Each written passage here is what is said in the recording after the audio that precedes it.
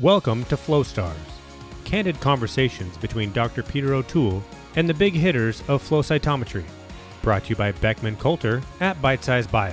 In the latest episode of Flow Stars, I'm joined by Ryan Brinkman, Professor Emeritus at the British Columbia Cancer Agency.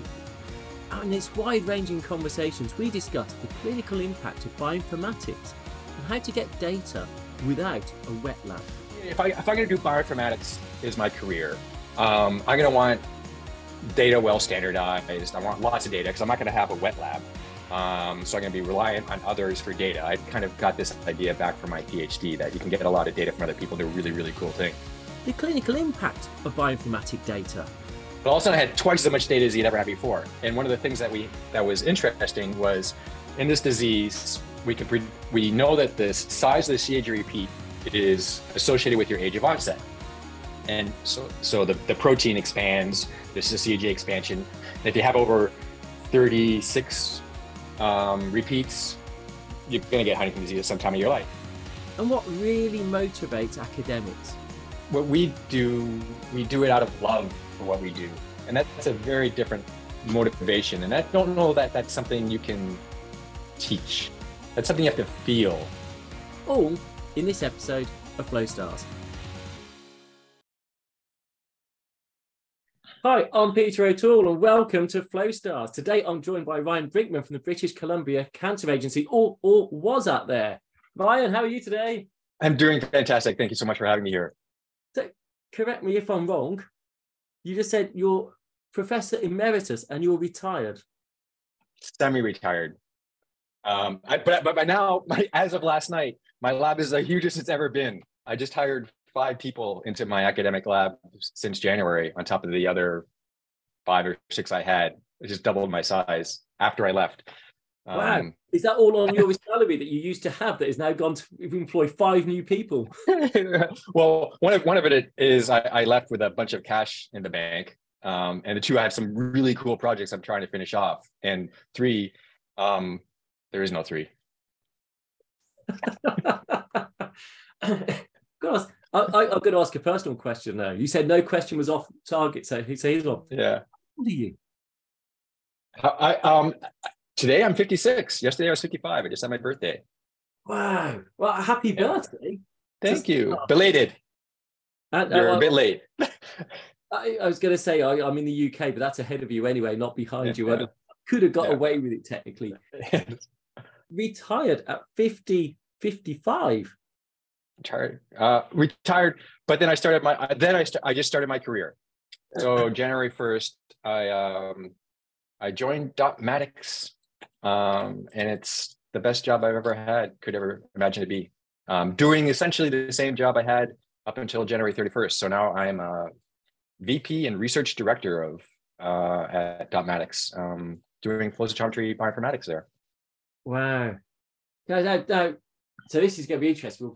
We'll come back. Let's stay where we are and we'll come back in history. So you're VP of Dotmatics. For those who don't know what Dotmatics is, very briefly, go on, give us a sentence on what Dotmatics does. I should have this down. You've heard of, the story is, it's a company that is helping very large organizations, pharmas are primary targets, do science better. And so like everything today, data is a massive problem, and it's being generated more and more and more, lots of variety of data, the volume of data.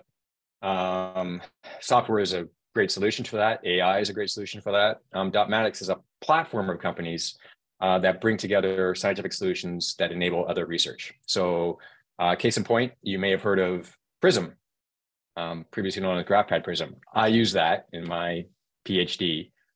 That's part of the portfolio. Dotmatics is the electronic notebook, part of that portfolio. They have 3 companies in flow cytometry, FCS Express, OMIC. My previous company, SideEffects, is part of that. That you no longer see that got subsumed into OMIC.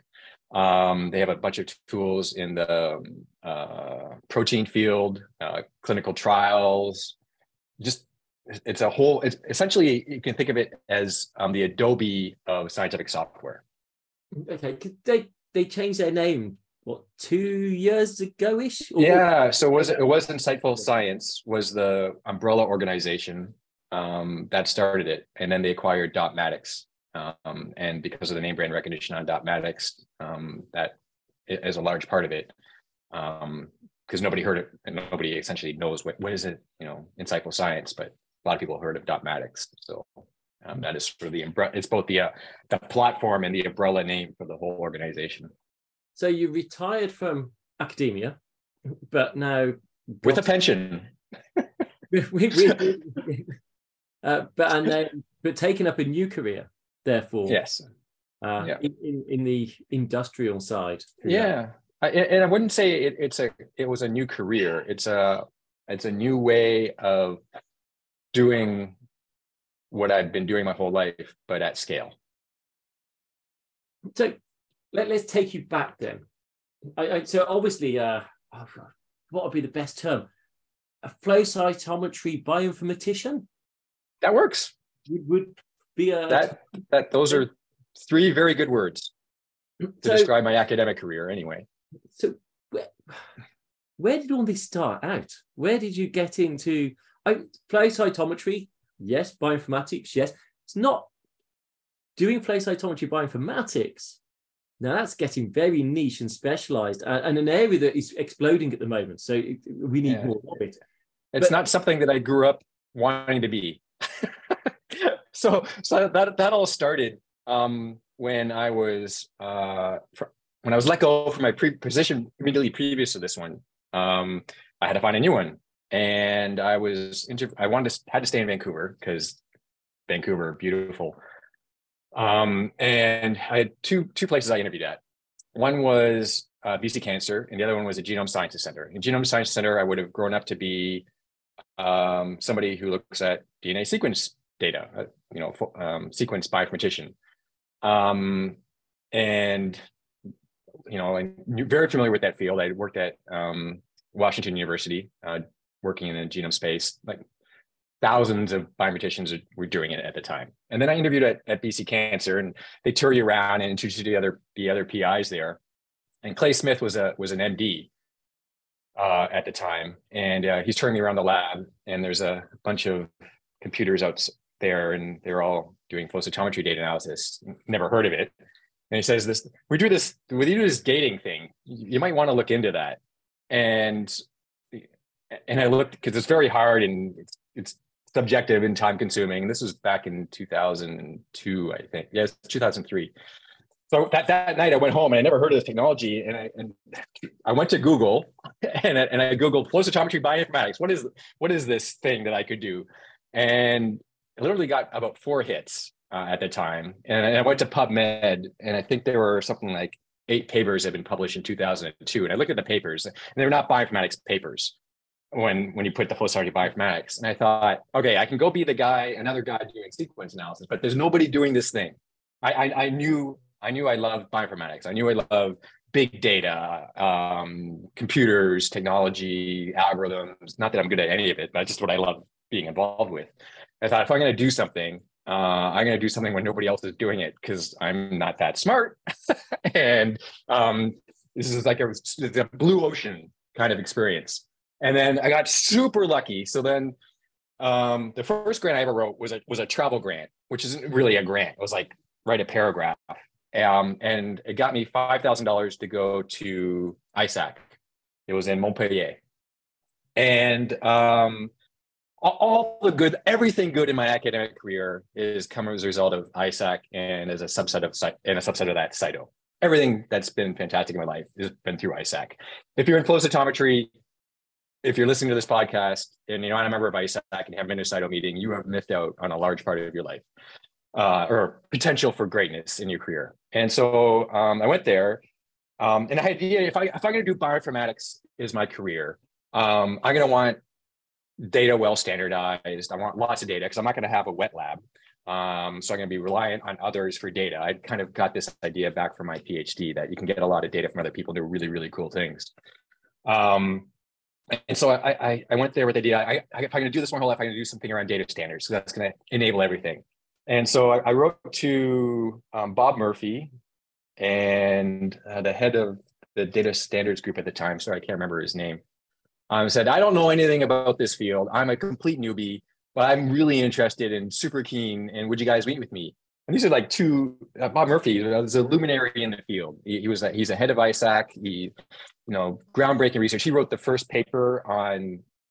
first real paper on clustering of flow cytometry data, like when there was 3-color data. And in his paper, he says something really cool. Now that we have 5-color data, things are getting really complicated, and we're going to need new ways to analyze data. It's literally in his paper. It's like you look at that and you laugh now. But they sat down with me. This is the wonderful thing about cytos. You can walk up to anybody. Everyone's so welcome. I guess I have very limited experience with scientific societies. ISAC is wonderful. And they sat, I have this beautiful memory of the two of them sitting with me. And they just wanted to hear what I can do. And they took the time when I knew nothing in the field. They're like, yeah, this sounds good. We'll support you. And it kind of took off. And then I wrote my first grant was an NHR1. And I had a wonderful experience that I had 4 months of nothing. I was left to my own devices at the BC Cancer to find my own way, for better or worse. And so I had 4 months to do nothing but write my first grant, best grant I ever wrote. And so I wrote to the 4 people that I found on Google and saying, I want to do flow cytometry bioinformatics. And they all said yes, which was great. One of them was Adam Treaster, who was the head of FlowJo. Perry Halland, who was at BD Biosciences. You may have heard of them.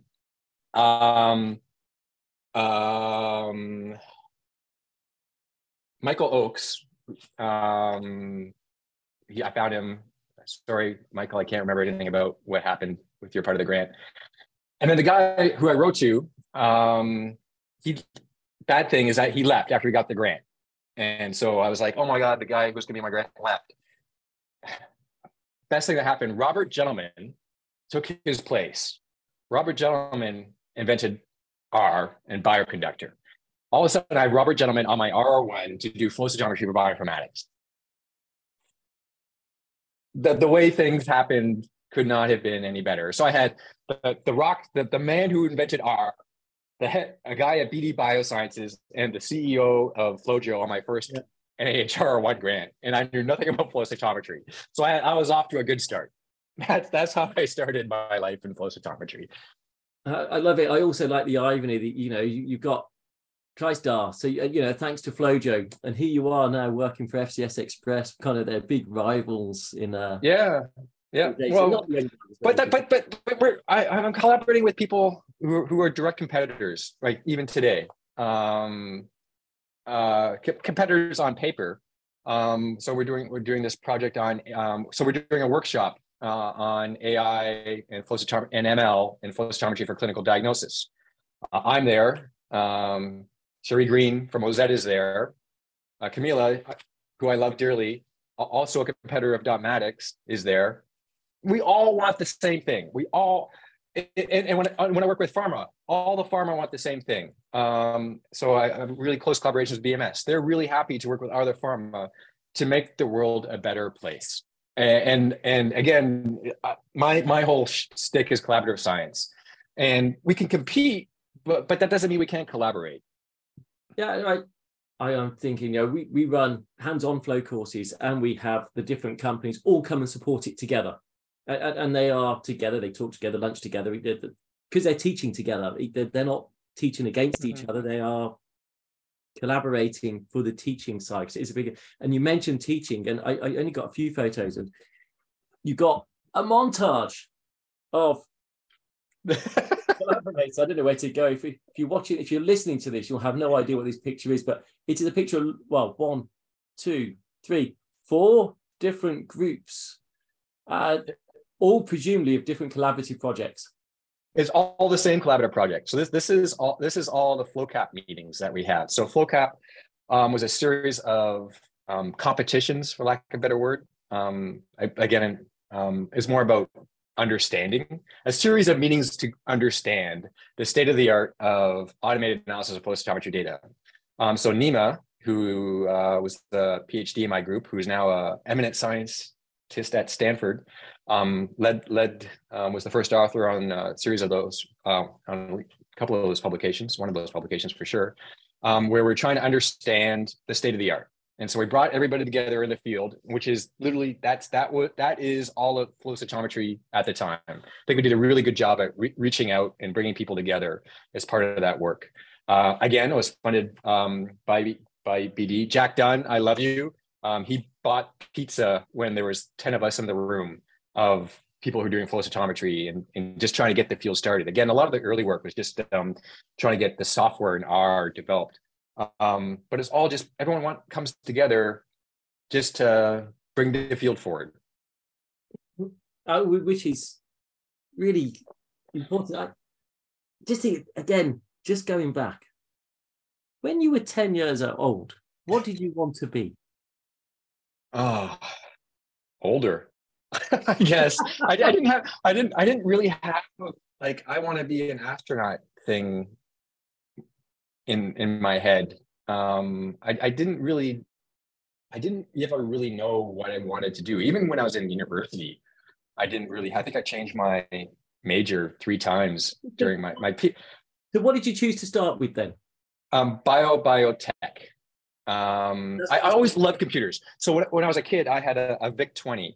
That's when you had to put a little cassette. My brother worked at Digital. They no longer exist anymore. So when I went to summer holidays there, I could dial into their VAX 11. And that's when you dialed in. This is my start to computing. When you dialed in with a phone and you listened for that, like in Matrix, I was living that life. And then you hear, and you push it into these plungers to connect. And then so I could play Star Trek, like little green X's on the screen and move them around. Actually, before that, my first programming was on punch cards.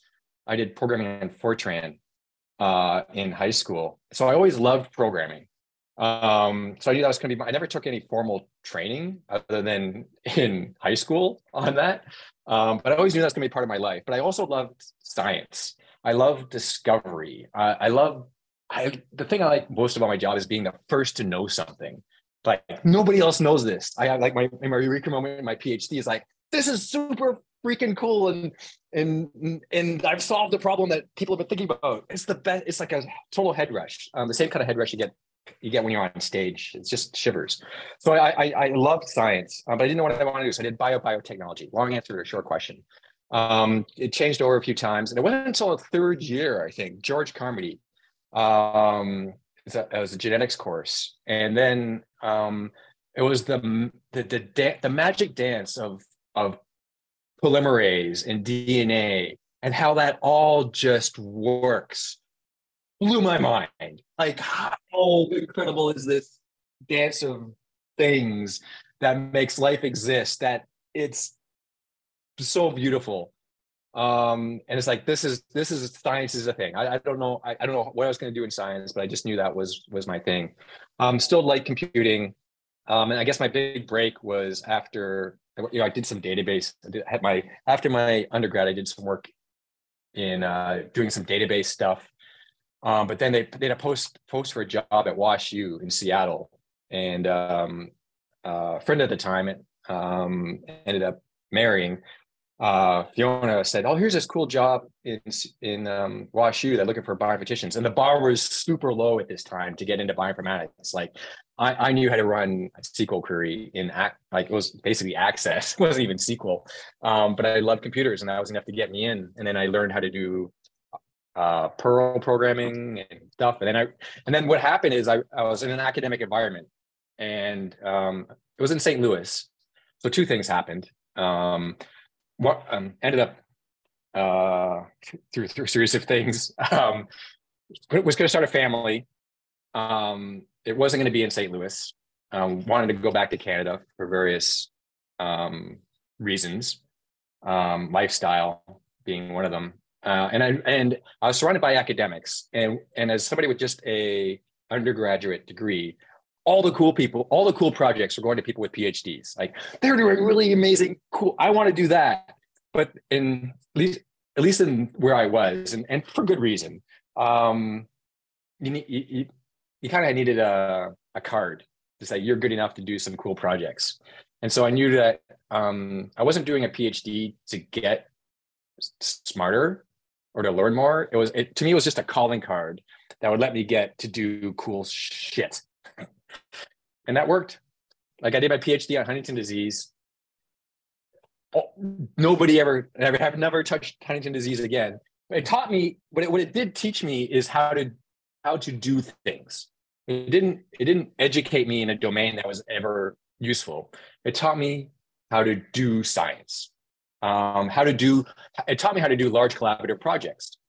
So in my PhD, my whole reason I got my PhD is because my professor had two databases. One was a research database. It was on people who had Huntington disease. And he had his research database, there's one Access database, and he had a clinical database, which is, I forget what it was in. I think it was also in Access. And never did the two were not connected. But his question is, can we mine this data to discover something new? He's like, here's some data, figure something out. And I thought, well, what if I put these two databases together? Let's try that. And so that was my PhD, put these two databases together and it wasn't that magical a thing to do. But also I had twice as much data as he'd ever had before. And one of the things that was interesting was in this disease, we know that the size of the CAG repeat is associated with your age of onset. And so the protein expands, this is CAG expansion. And if you have over 36 repeats, you're going to get Huntington disease at some time of your life. Sorry, these repeats can go up to 121. We can make this diagnosis at any time. So devastating disease. And so there's did a few papers on the clinical consequences of this diagnosis that people can have. It's really interesting stories. Like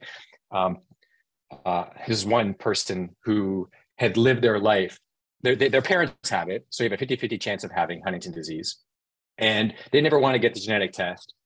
And so they live their life freely, without purpose, if you will, because they had this shadow over there, this looming horrible thing.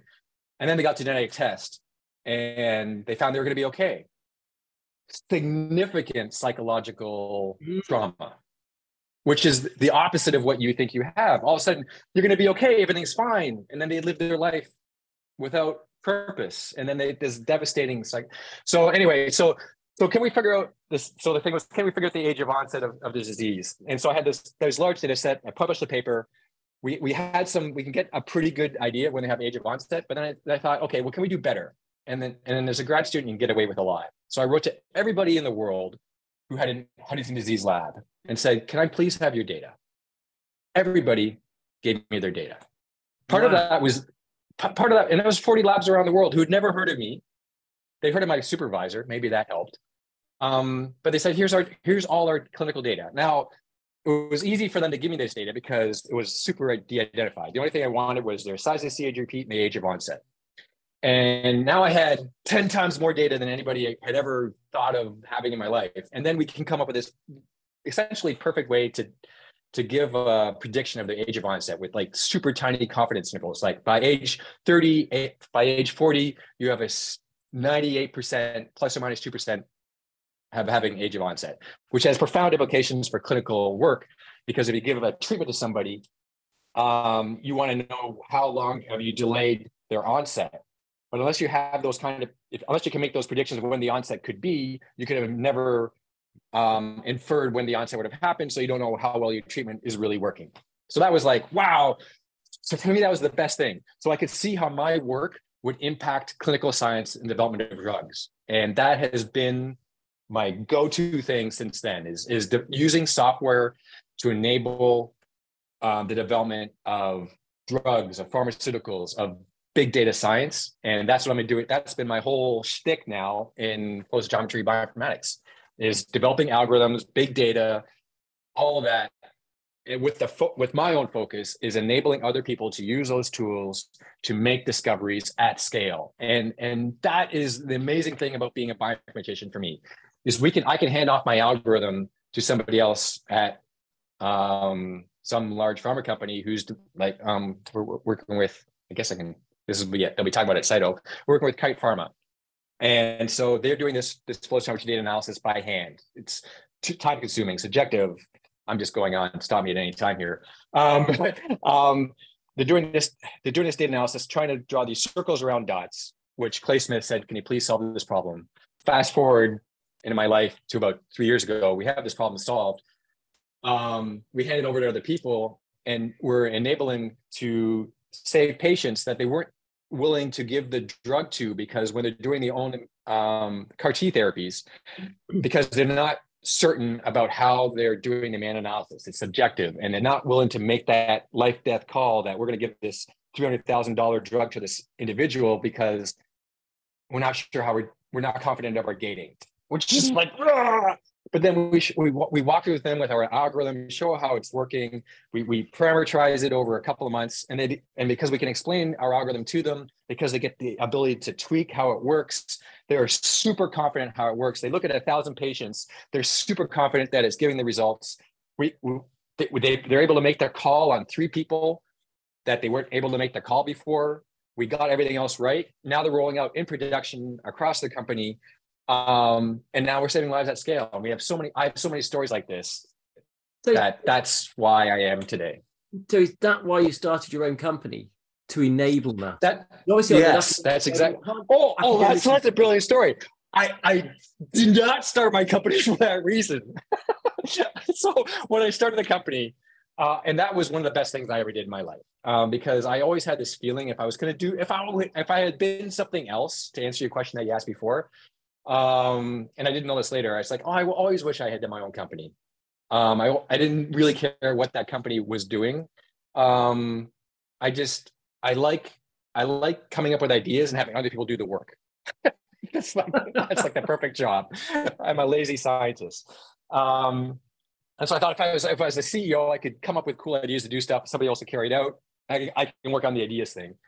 And so when we invented this algorithm that does automated gating, flow density, this is in my academic lab, gave it away for free. And I knew it was perfect.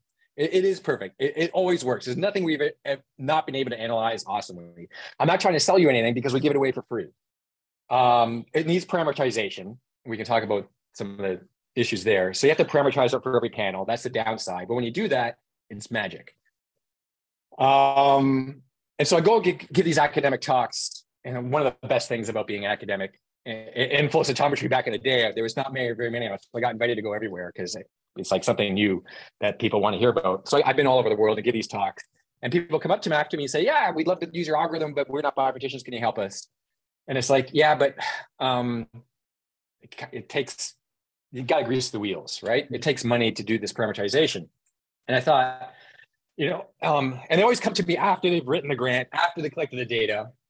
It's an afterthought. And so they don't have any more money in the grant. So it's kind of complicated.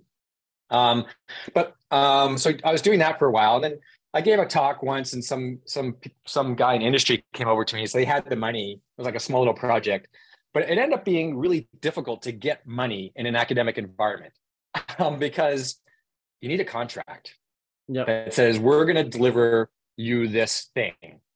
And I'm not the one signing off on that. It's the institution. And so all of a sudden they're on the hook if Ryan Brinkman can't pull off this analysis. And so I did that once. It ended up being like months of work to get that contract through, and through no fault of their own, but to go through them. And so I thought, okay, so is there a way I can get around that? I thought if I start a company, then I can work with academics. I work in industry kind of on the side, these little groups, and get the paperwork out of the way. I'll handle the paperwork and then subcontract all the work to my lab to do the work. I thought I'll help all these little academic groups and maybe some these small things that are coming up. I had this one thing, this small guy, there's like 2 people in the company. They mailed me their laptop to install the software on, and I mailed them the laptop back. It was to do some 5-color data, really simple stuff. So I made my little MySpace website with the blinking lights, just so other people would find it. And I knew we could help pharma, but it's like I could help Genentech, I could help Pfizer and BMS, but I'm just a little professor guy, and I don't even know. Like I can't call anybody to say we work with us, and it's like a few tens of thousands of dollars. It's not something that some person at the lab can just sign off on. And it's never going to happen. They're not my clients. It's just these little people I see. But then I started getting emails from pharma. Google search worked, I guess. And it's like, oh my God, I'm now I'm working with pharma. They found my website, and it's not. And so then 3 years late, after 4 years, so 3 years of this company running, I kind of built up. By this time we had 6 of the top 10 pharma as our clients doing work, and I'd seen it's working. You know, we helped Novartis getting Kymriah. It's like the first CAR T therapy. We got a really nice thank you for helping us with our FDA submission. And it's like, this is an incredible thing. Okay, this company thing is working. So maybe I should go back and learn out how to start a company. I just did it totally on the fly. It's like a one-man show. I was the CEO. I was the bookkeeper. I wrote and reviewed all the contracts. The only thing I didn't do was the accounting at the end of the year, because the tax man is the one who's going to bite your ass. And you end up like, that's the one guy you got to make happy. But I did everything else. And I thought, okay, I should figure out how to do this company thing. And I never thought the company would melt to something when I started. I made like 1 share in the company. When Justin left my academic lab to go into Paraguay, we just started a big project with Pfizer. I thought, okay, you can have this to get you. You can do this project when you go off to Paraguay to get you started, and then you can find your life there. So I only had 1 employee at the time, and I thought, okay, I'm gonna go learn how to do a company. I went to UBC. So if you're in university, you want to start a company, go. They have projects at every university to do this. Stanford is great at this. UBC was really good. They have a little project called entrepreneurship at UBC. So I went to this course, did like the intro course. I thought, okay, now I get the basics, like know your customers. Like, oh, that would have been great if I could have figured that out and have your whole project plan and do all this. So now I know it's like the intermediate course. And the day we're going to start the intermediate course, I get this email from Insightful Science saying, we're interested in your company. Do you want to buy it? I'm like, are you kidding? There is no IP in the company. There's 1 share, but yes. And so my first day at the entrepreneurship is what? Can you tell me how to sell my company? It wasn't like how to get it. It wasn't the exit strategy. It's like I didn't know I needed one, but now I have one. And that started my links with Insightful Science. And that was about 3 years ago now. That was right at the beginning of COVID. The lawyer company, this whole thing is like, stuff can still work during COVID, because of the whole, I never actually got taken out to dinner. I think when you sell your company, they should take you out to dinner. They still owe me one. Oh, you still haven't? Still haven't got my. Hey, come on! You're a VP. Take yourself out for dinner. Yes. Take yourself out for dinner and work and say, yeah. But that was an incredible. Just not. My whole life has been what? That just happened without any planning. So I'm going to flip, because you mentioned COVID and the impact of COVID, and I have just a few pictures. I have this one here. So this is obviously a cytometry part A paper, but this is about SARS-CoV-2. And this is with Andrea and Sarah, who are actually previous podcast guests. These are big cheeses. Andrea was pretty fundamental in the COVID response and tracking within Italy on a national level, and of course Italy for Europe was what it was when the whole world went, oh my God. I mean, that's when I think the world realized like we're that word. and it was right at the heart of the response, because that's for Europe, that's where it kicked off. Well, it really was certainly where it was found or most prevalent. Whether it was let's let others argue about that. So this publication here. So tell me more about this publication. This is a beautiful story. So this is right at the beginning of COVID. Right when lockdown started. Like this is when you drive around. It was like the zombie movies. Like the streets were deserted in Vancouver. You could drive down the street at any time of day, and there was nobody out in the road. It was like one of the not the neutron bombs, because his car would still be left. It's like everyone was gone. And I got a email from a colleague who I never worked with, but again, somebody knows somebody who knows somebody, says, can you do anything with flow cytometry and COVID data? Like flow cytometry data and COVID, is there any link between those two? I'm like, probably, but this is just at the start of COVID. It's like, well, there's no data on it. But it's a disease of the immune system, probably.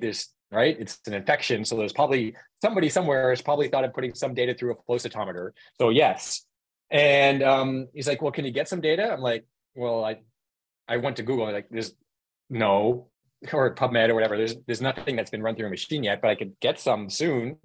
So can you come up with some idea that we can do something with flow cytometry? I forget what the pitch was, but something like, can you do something with flow cytometry data and put some data in front of people to help you analyze data? I'm like, no, because it's super complex, right? You have these panels, and you have to know what populations to find, and you have to draw these gates around them, and you have to train them on T cell and B cell biology, and you just can't throw that data in front of somebody and have them analyze it. That's stupid. But the pitch was, well, if you can do this, we can do this collaboration where we have this gaming company who is kind of get citizen scientists, gamers to analyze data for you. And I'm like, well, a video game? So I'm a huge gamer. I'd heard of this. It's called EVE Online. It's a game I never played because I played World of Warcraft for years. The same premise. They hook you in with incremental rewards, and the only way you can how you win at EVE is to stop playing. And it's like but I know of it. It's a massively multiplayer online game. I'm going to just switch because you also sent me. Oh yes, this one here. So what we did is it worked.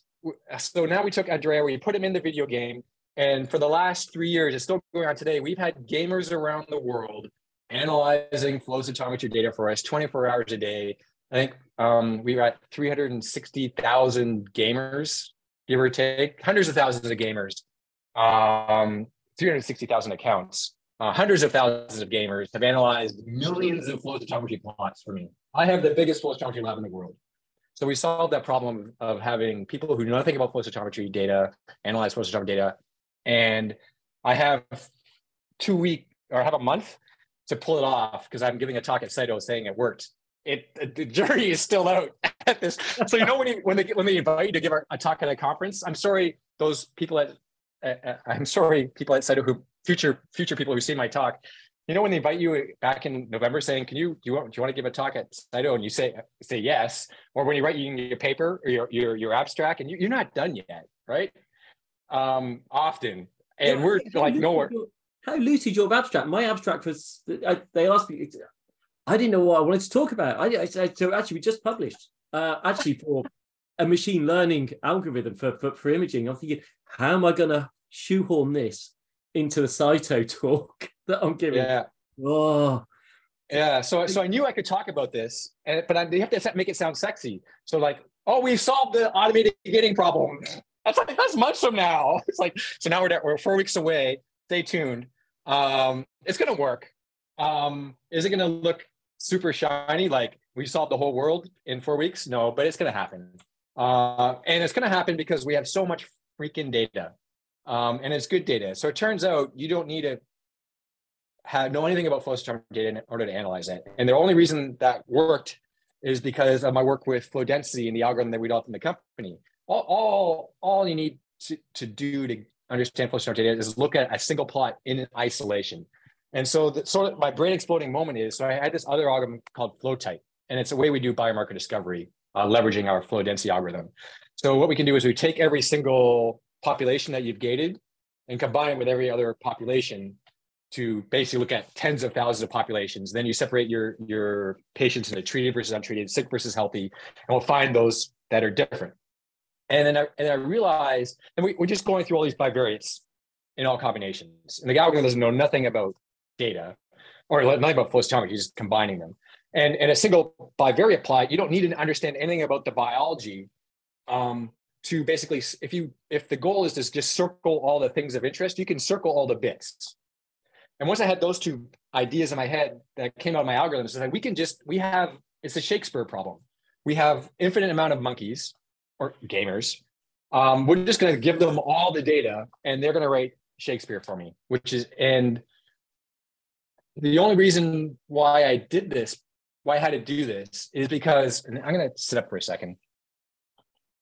As a society, as science, as flow cytometry scientists, as a society, we're horrible scientists. And this has been one of the things that I've been working on a lot. Because unlike most every other field out there where there's big science, there is no data sharing. There is a bit, but in flow repository and import, but not at the scale that you see for other technologies.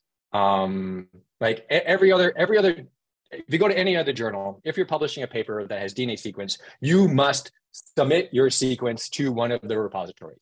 Yeah. Every journal. The only journal in the world that says that is Cytometry A for flow cytometry. And so the only reason why I had to do this project is if I wanted to develop a machine learning algorithm to gate flow cytometry data, I could not do that because some people share their FCS files. Sure, they put them on Flow repository.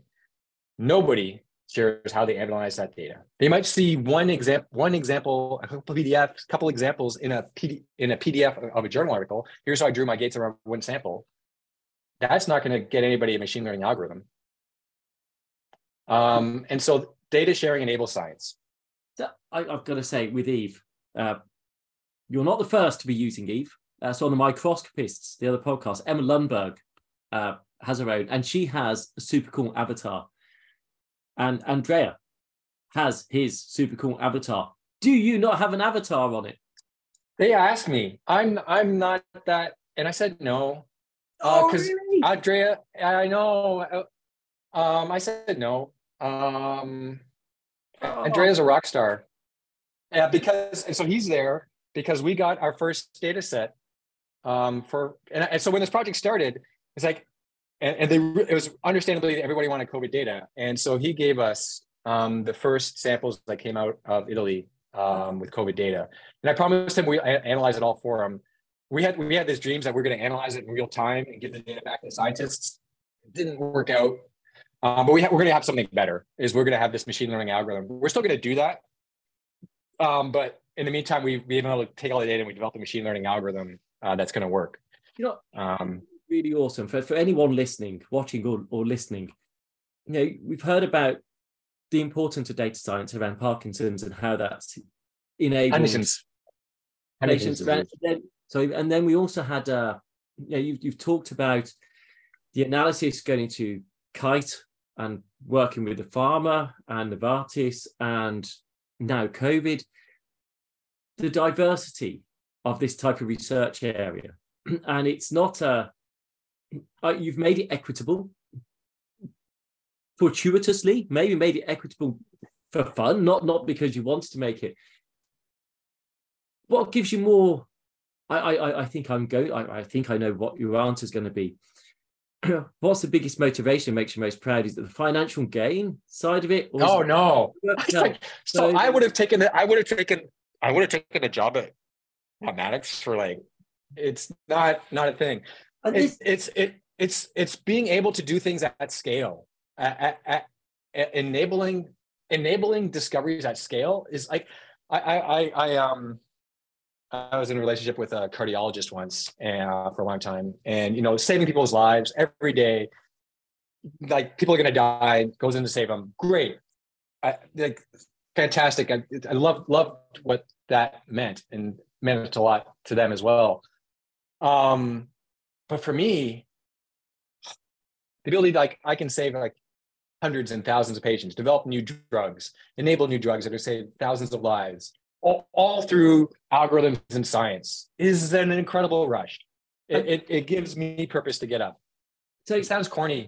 No, not at all. I think this is really important because I think that there's always a fear that the best bioinformaticians will go into banking and the finance world because that's where big money is. Yeah. I think what's the best way to word this? Yes, some people will be financially motivated and that's not wrong. And they'll enjoy the thrill of the ride of that type of industry. Yeah. But people in academia are not there for the money. They've got the same talents, the same skills, but are there to make a fundamental 100%. And you mentioned earlier the rush of seeing something for the first time, realizing something within the living world that no one else has seen and perceived before. It's like finding a new star in the galaxy. You have that on the bench. You have that on your desktop where you find that result that's new. That rush is huge. And to get data scientists, bioinformaticians, to see that it's not all about, don't just be attracted to the markets. Biosciences, your new medicines, it's where it's going to come from. Without the informatics, we're not going to get the best drugs. The people who work in my academic lab and also at Domax couldn't agree more. They tell me that they fully well understood when they joined my academic lab that they could work figuring out insurance. It's a big data problem, or figure out how to get more people to buy my widget. That's a big problem. They are the people who I work with and at Dotmatics are motivated by our ability to enable science.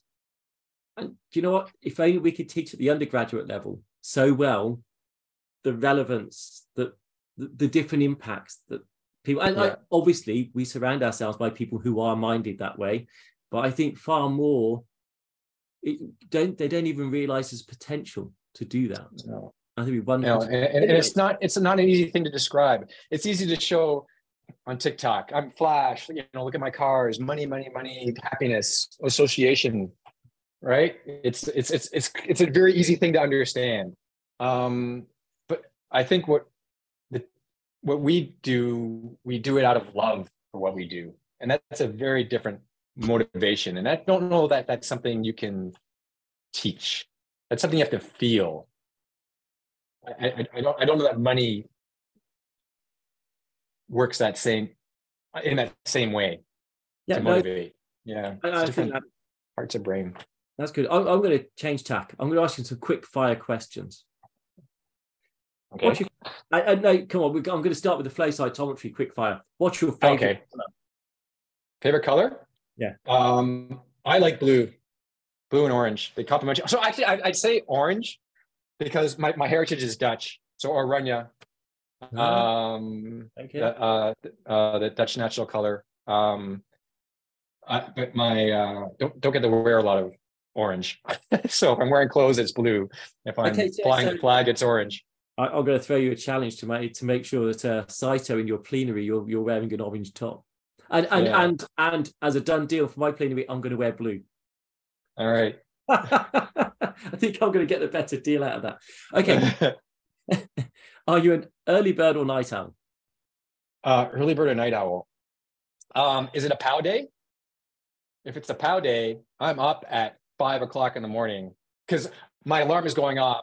Because I'm checking, my alarm is going off in the night. My brain alarm is like, check the snow state. So one of the best things about my job is when I start, best thing about my life actually was learning that I like snowboarding and mountain biking, coming to BC. And work-life balance is important. And so when I started at Dotmatics, it's a global company. And I talked to Brett and said, I want to be on New Zealand time. And I'm a better employee for working on New Zealand time. So that would mean I'm starting my workday late in the afternoon, right? But no, my workday starts at 8 o'clock because I'm first in line to get on literally the first in line at Whistler to go up and do some power runs. I do about 2 hours. Like I wake up at 5 because I'm so excited, get all my stuff on, have some breakfast, get out to the mountain, I'm on in the lift line. It takes about 10 minutes to get to the lift line.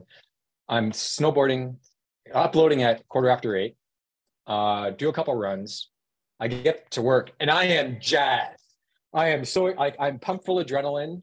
I'm excited. I'm not getting to work bleary-eyed. I've just done like 2 hours of powder or just hurtling down some double black diamond. And now I'm at work. Best thing about my job. But if I'm working, I'm working till I'll stay up till like 3 a.m. My best work is between like 10 o'clock and 3 o'clock at night.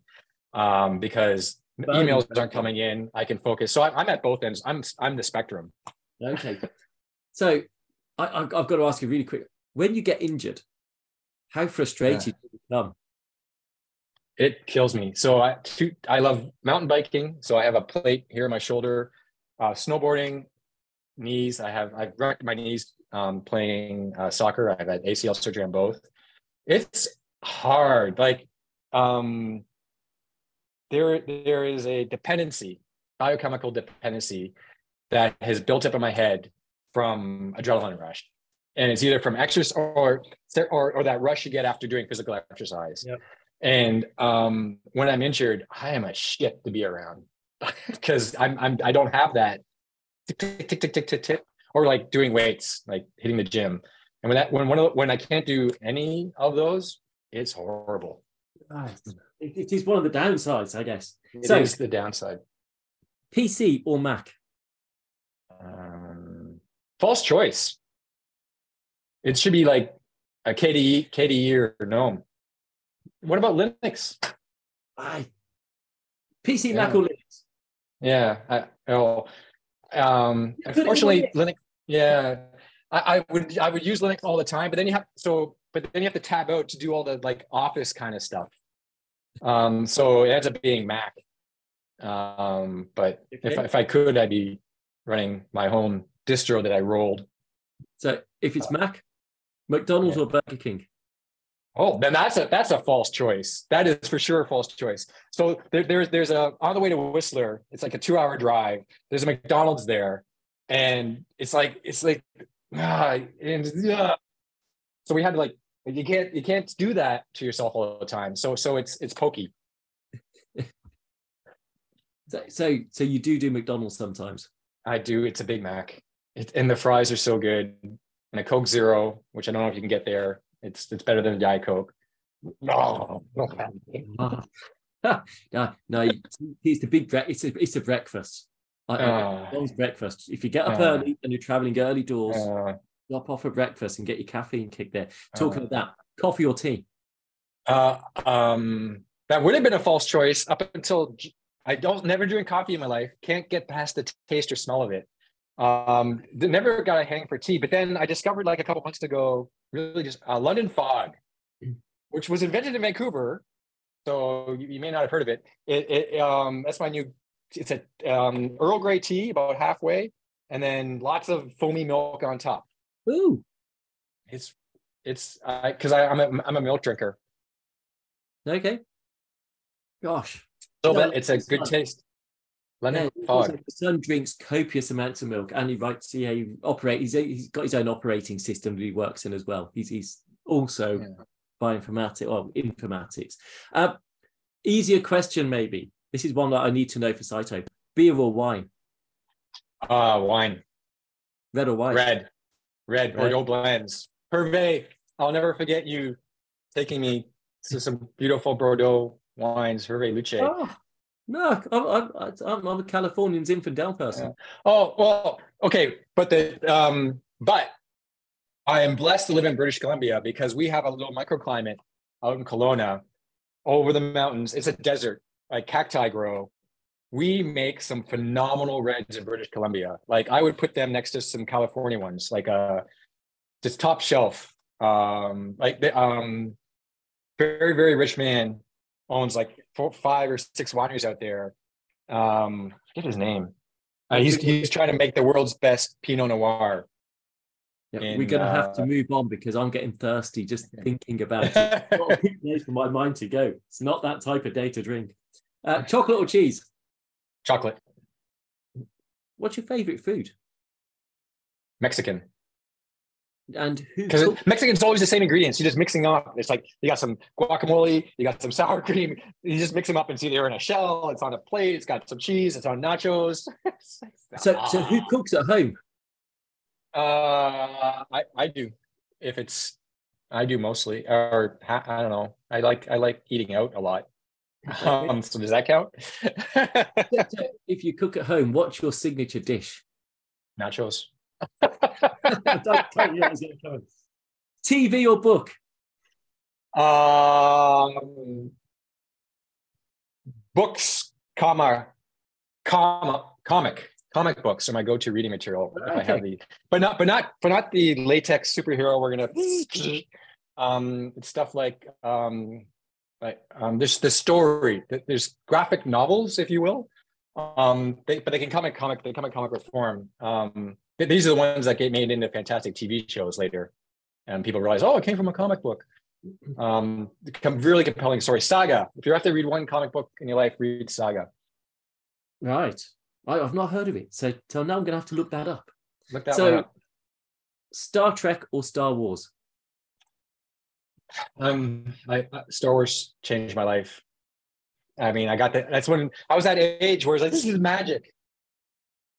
I'd seen Star Trek before on TV, but then you see Star Wars on a big screen and it's like, oh my gosh. I had given the choice to go read the book or see the movie. And I thought, oh, if I read the book, I can keep rereading it again and again. Because I heard it, it's like, it was all in the news. Like, this is a great thing. Oh, I'll just read the book so I can get that story like 100 times. I can only go see the movie once. We didn't have a lot of money in this program as a kid.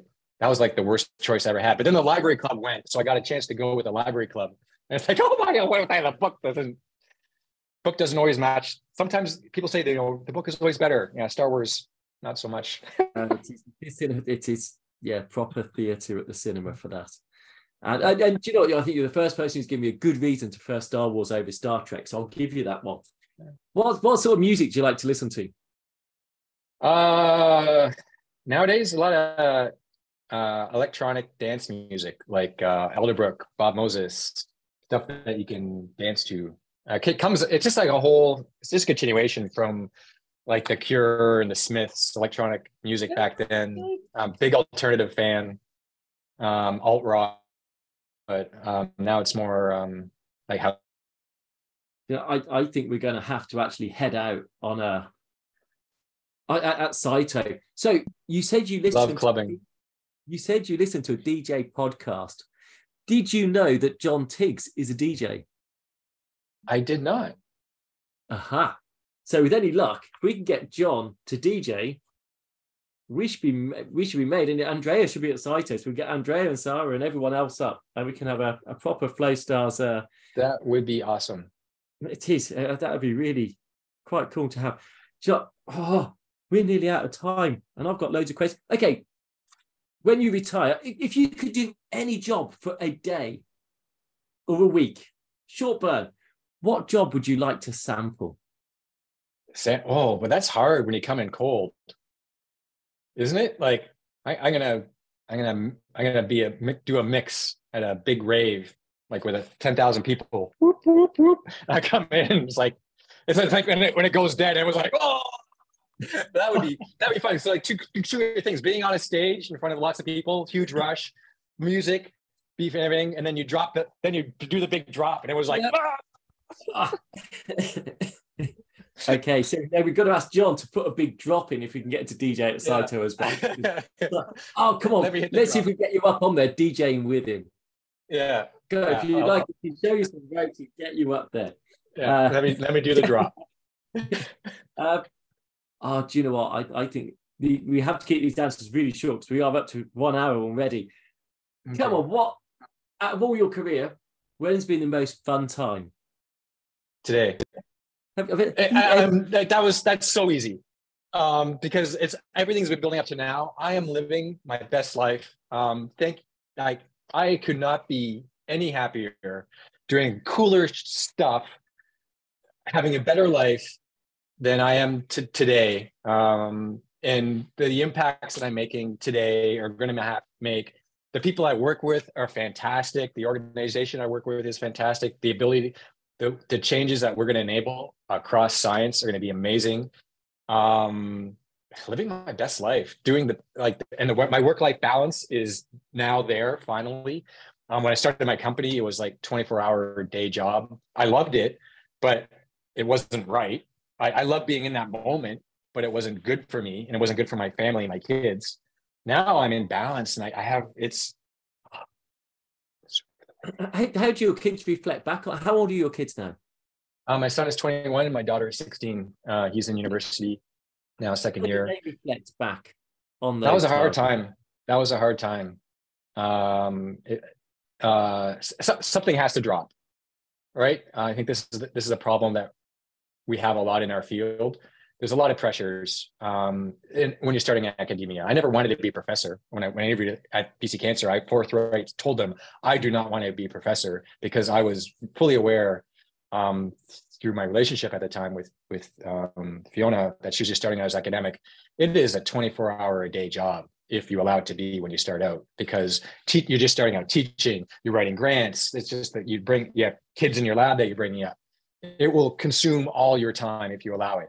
And then I started a company, and they were both going at the same time. It's not good. Something has to happen. And then they come here and the place is like a bomb went off, and the kitchen's a mess, and it wasn't good for them. But you must have justified that to yourself at the time. This is a good thing, the right thing to do. So I just have to get through this. I just have to get through this. I just have to get through this. The light's it's gonna get better. Sometimes it takes a long, and it takes a lot. I think when all the professors have been through that, and it is tough, and you just have to get through that. But you have to. There's only so many times in the day, and that work-life balance is a real struggle in a field. And a huge shout out to all the moms who are professors who've done this. They're the primary caregivers, and that is a whole other burden. And so, just a huge shout out and respect to all the mother professors, CEOs out there. I cannot even imagine. And on that, we are over the hour mark. I cannot believe that has gone so quick.